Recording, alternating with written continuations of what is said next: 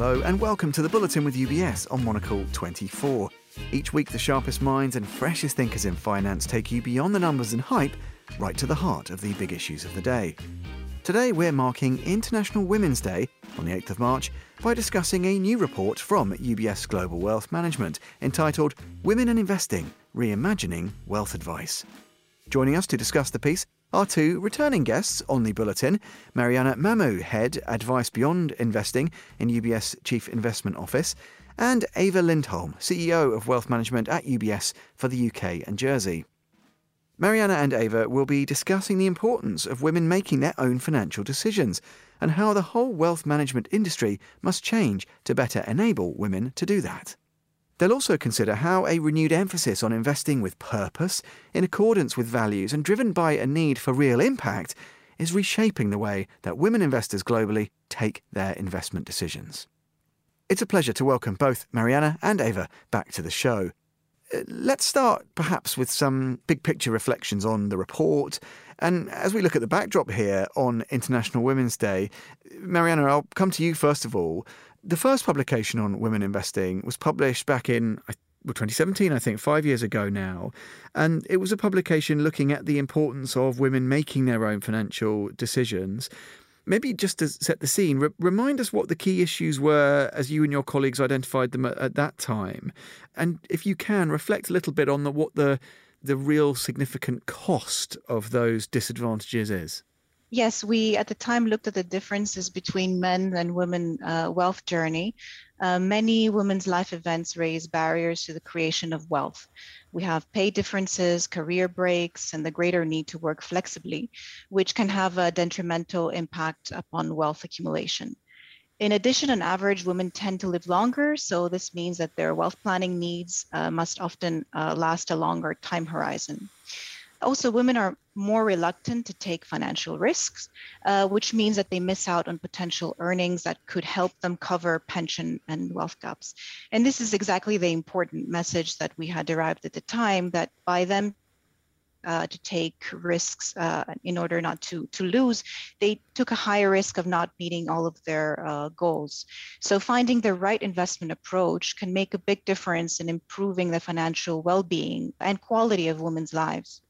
I'm just quoting a client who we talked to at the time of that previous publication, and she said, "Oh my goodness, unless I take definitive action around planning my financials, I'm facing pretty much the perfect recipe for poverty in old age because of the pay gap." And some say that can start as early as pocket money stage. Obviously, women take more career gaps. It could be maternity, it could be parent care, or it could be a propensity to work part-time. And inherently, our women clients have tended to be more risk-averse in their investment style, which means they generate lower capital growth over the years. Or as another client said, I've been missing out on the most powerful force in the universe, which is called compound interest. And then, as Mariana said, women tend to, at least statistically, outlive men, which means their savings need to cover a longer time span. But how is it changing? I would say that the narrative is changing considerably. First, if for no other reason, we're just seeing more women in our client base through, for example, entrepreneurial wealth creation, which is well represented by women. And so this has forced us to confront an increasingly mainstream issue. It's not just something that crops up from time to time in a predominantly male client base. This is at the center of the issues we're trying to solve. And we are shifting now to deliver advice based on what we know firsthand about women's own approach to investing, which tends to be more goals-based, and by that I mean life goals, and increasingly aligned with values. So I'm sure we can talk about that in a bit. Yeah, absolutely. And just on that point, I think that's really interesting what you mentioned there, Eva, about this shifted narrative. Mariana, it's true, is it not, that in this new piece, which is obviously being published to coincide with International Women's Day on the 8th of March, there is some signs of real positive momentum, aren't there? Could you maybe tell us a little bit about what that positive momentum looks like? Yes, certainly. Since 2017 and our first publication, there are more women that want to take control of their finances. This momentum further gained during COVID-19, actually, which acted as a powerful catalyst for even more women to make finances their priority. So a Fidelity survey in 2021 showed a 50% increase since 2020 in the number of women who say they're interested in investing. And a UBS study also reached a similar conclusion, highlighting that 68% of women now want to talk about finances with their families. However, despite this improvement in the narrative and this willingness to take action, this is not followed through necessarily, and a lot of women still keep significant savings in cash. Yeah, and I just wonder then, maybe you could both reflect a little bit on this about how does, or how should, perhaps I should say more accurately, the wealth management industry as a whole better support women in taking that control. So there has been some progress, which is obviously encouraging, but there are some really interesting sort of flashpoints, are there? And in the report, again, it clearly identifies less satisfaction or greater dissatisfaction with the existing advice there is for women investors. So as a whole industry, as a sector-wide piece, what does that improvement need to look like? Well, I'm so glad you said, what should the industry look like? Because often it's, how do we change the women? And it's not about fixing the women. It is actually about fixing and evolving the industry.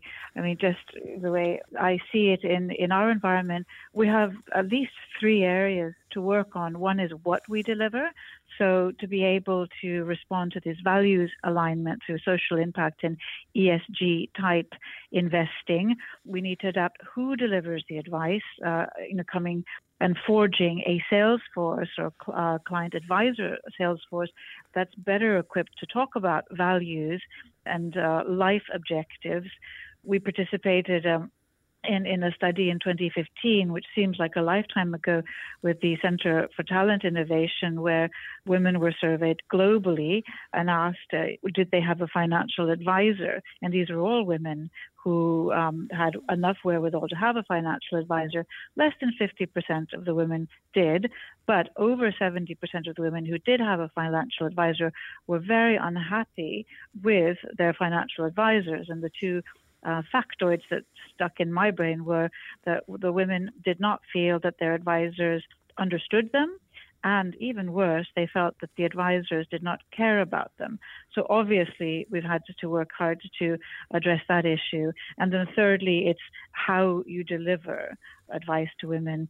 What kind of approach does a better job at delineating between short and medium and long-term objectives? We've got our own lingo for that. And also integrating in digital delivery, which is probably affecting every industry on the planet. Yeah, and I just wondered, Mariana, from your point of view, if we look at, these are some of the kind of big headlines, but if we dig down into some of the data in the piece as well, are there some good learnings about the scale of women's wealth? Because there were some interesting data points about the female wealth segment actually outpacing that of the male in relative growth, which presumably, again, it's a different kind of side of the dynamic here, but nevertheless an important one to underscore, one imagines. Well, it certainly is an important one also to highlight in terms of potential and business opportunity for wealth managers, because clearly this is a segment that they cannot afford to not cater to properly. So the numbers, yes, suggest that women's wealth is faster growing than men's. The biggest wealth area is in North America, but the one that grows fastest is in Asia. So by 2030 in the US, women will control 30 trillion of assets. Also, we should take into consideration that there is the wealth creation from entrepreneurs, but also there will be the shift from demographics and over generations from the baby boomers, and women will get control of a big number of those assets. So certainly the assets show that if women are going to start investing, we're talking about a huge opportunity for the economy, for GDP, and of course also for sustainable impact, knowing that women are more interested in taking into consideration sustainable elements. There was some data that suggested up to 1.87 trillion could flow into more sustainable and impact investing. And around sustainability, this is one of those sort of aspects that pops up frequently. And you've both already mentioned this idea of a change in sort of value sets, the purpose of investing. Are those sorts of themes things which have reshaped the ways in which women, to generalise, are making or tending to make their investment decisions? Are they kind of front and centre when it comes to the things that have reshaped how the decisions are being made? Maybe, again, even just in the timeline of just this last 5 years since the first iteration of this piece. I would certainly say yes, because of this inherent propensity to align with values. It's made more women happy to talk about finance. I mean, of course, Marianne and I are both in the finance profession and would probably find it curious that anyone wouldn't be interested in finance, but you'd be amazed at how many people, their eyes glaze over. They're not interested in talking about markets. They think it's dull or overly technical or has too much jargon. But when you bring their life objectives and their values into the discussion, all of a sudden conversations open up.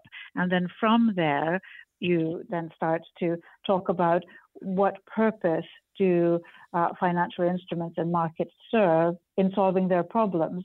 So perhaps it's less of how they invest, but rather unlocking the willingness to talk about investing. And then from that flows the analysis of what are the objectives, what are the values they want to align with. Some women just want to avoid harm and avoid certain things. Others want to specifically invest in a manner that promotes certain positive social outcomes, and that could be around health or around climate. And our women clients are as keen on technology as our male clients are as well. Eva very nicely elaborated on the preferences of women around sustainable and impact. And what is very interesting in the research is that it shows that women are more willing to take what it calls social risks, so that is risk associated with human or social consequences. And this gives them a greater confidence in getting their money invested when they see a social benefit. So this means that exactly because also, as Eva mentioned, it is of interest and it opens the discussion around investments, they're also more confident and willing to take action and invest.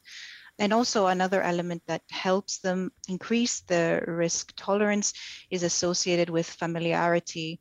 So the more they experience the investing, the less risk averse they become.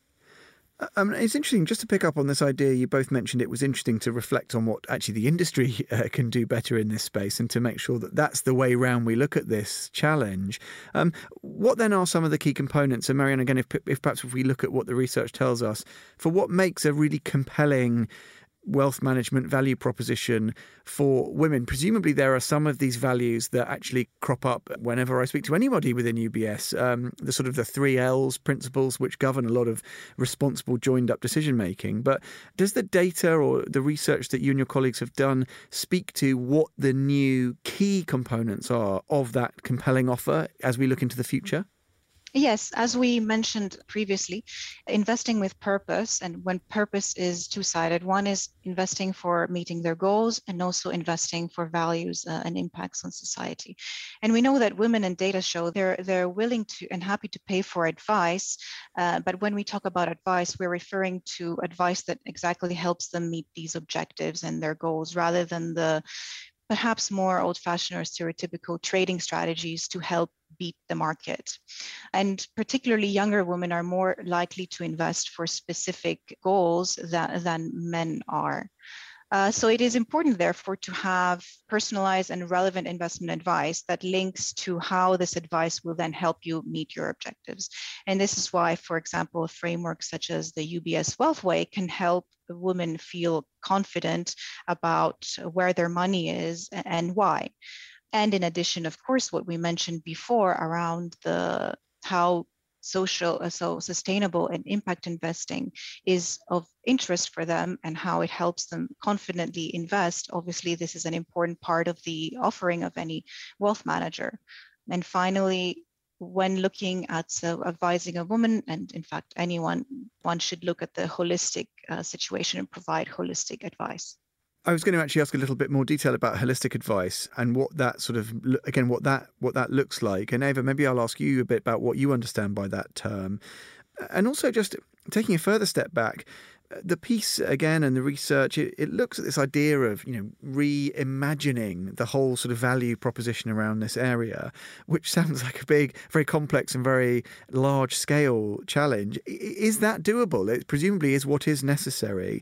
So as well as talking a bit about holistic advice, maybe you could tell us a bit about how realistic it is to reimagine the whole offering in this area. Sure. Holistic advice is really nicely encapsulated, I think, in the liquidity, longevity, legacy bucket, which is underpinned by a lot of questioning, a lot of listening, some soul searching, and being quite clear about what risks someone is willing to take and what their attitudes to risks are. And so once you get to the point where you have a person confident that their short-term liquidity needs, their cash needs are taken care of, it is remarkable how many medium and long-term conversations you can have. After that, there's a relaxation that happens that enables people to talk about not only their values, but their families, things that have affected them in the past, their fears, their children, and children and wealth is a whole other area worth talking about at some point. And then what kind of legacy on this planet do you want to leave beyond your bank account? What effect do you want to have had during your lifetime? So that and a very rigorous and clear-eyed approach to risk is really what I think of in terms of holistic advice. Can we reimagine the whole value proposition? I think absolutely. I think we don't have any option but to reimagine it because of what Mariana referred to earlier, this wealth transfer from the baby boomers to X and Y and whatever comes after that, the thinking and the values of these younger generations is really going to convince whoever the laggards are that they will need to look at things more holistically and in a way that's tied into the welfare of themselves and frankly the planet. So I view it as an inevitability, not just doable, but it's inevitable, and that those who resist it won't survive. Well, very, very briefly from both of you then, we talked at the top about learnings from 2017, 22, as we now sit here talking. If we roll the clock forward 5 more years, if we're sat here 5 years hence, how optimistic, how sort of ambitious are you? Mariana, I'll throw it to you first of all, that we will have seen more great strides and that actually there'll be lots more to celebrate as we head towards International Women's Day. What would it be, 2027? I am optimistic. I think we've progressed a lot since the first publication and the first research we had done, and we've actually invested a lot in not only understanding but being able to deliver this goal-based and purpose-based advice. So now we have the fundamentals there. We are able to deliver on such a value proposition. So the question is how to make sure that more and more women get confidence and they get access to the right advice, but also the right way to be able to take action and follow through with their intentions. Excellent. And I mean, Eva, do you recognise that optimism? Do you share some of that yourself? Oh, yes. I've never felt so optimistic. I agree with everything that Mariana said. I'm paying particular attention to the evolution of the vocabulary around impact investing and measurement of impact investing, because with the passage of time and with all of the good work by many, many players in measuring outcomes from this sort of investing activity, I think we're going to have a fact set that demystifies, that clarifies that you can do well and do good at the same time, and that ensures that we're all speaking about these important topics using a commonly understood vocabulary. So yes, I'm optimistic, and I think our ability to be more precise about some of the inputs and outcomes is only going to get better in a 5-year time period. Excellent stuff. Well, look, Eva and Mariana, thank you both very much indeed for being with us and painting an optimistic picture. That's what we like to hear. Thank you both very much. Thank you. Thanks for having us. And that brings us to the end of this edition of the Bulletin with UBS, setting the agenda in the fast-moving world of finance every week here on Monocle 24. Huge thanks to Mariana Mamou and to Eva Lindholm for joining us. You can find out more about UBS and its work in support of women investors. Just head to ubs.com and search Women and Investing. You can listen again and find out more about this programme anytime. Just head to monocle.com or catch up via your preferred podcast platform. The Bulletin with UBS on Monocle 24.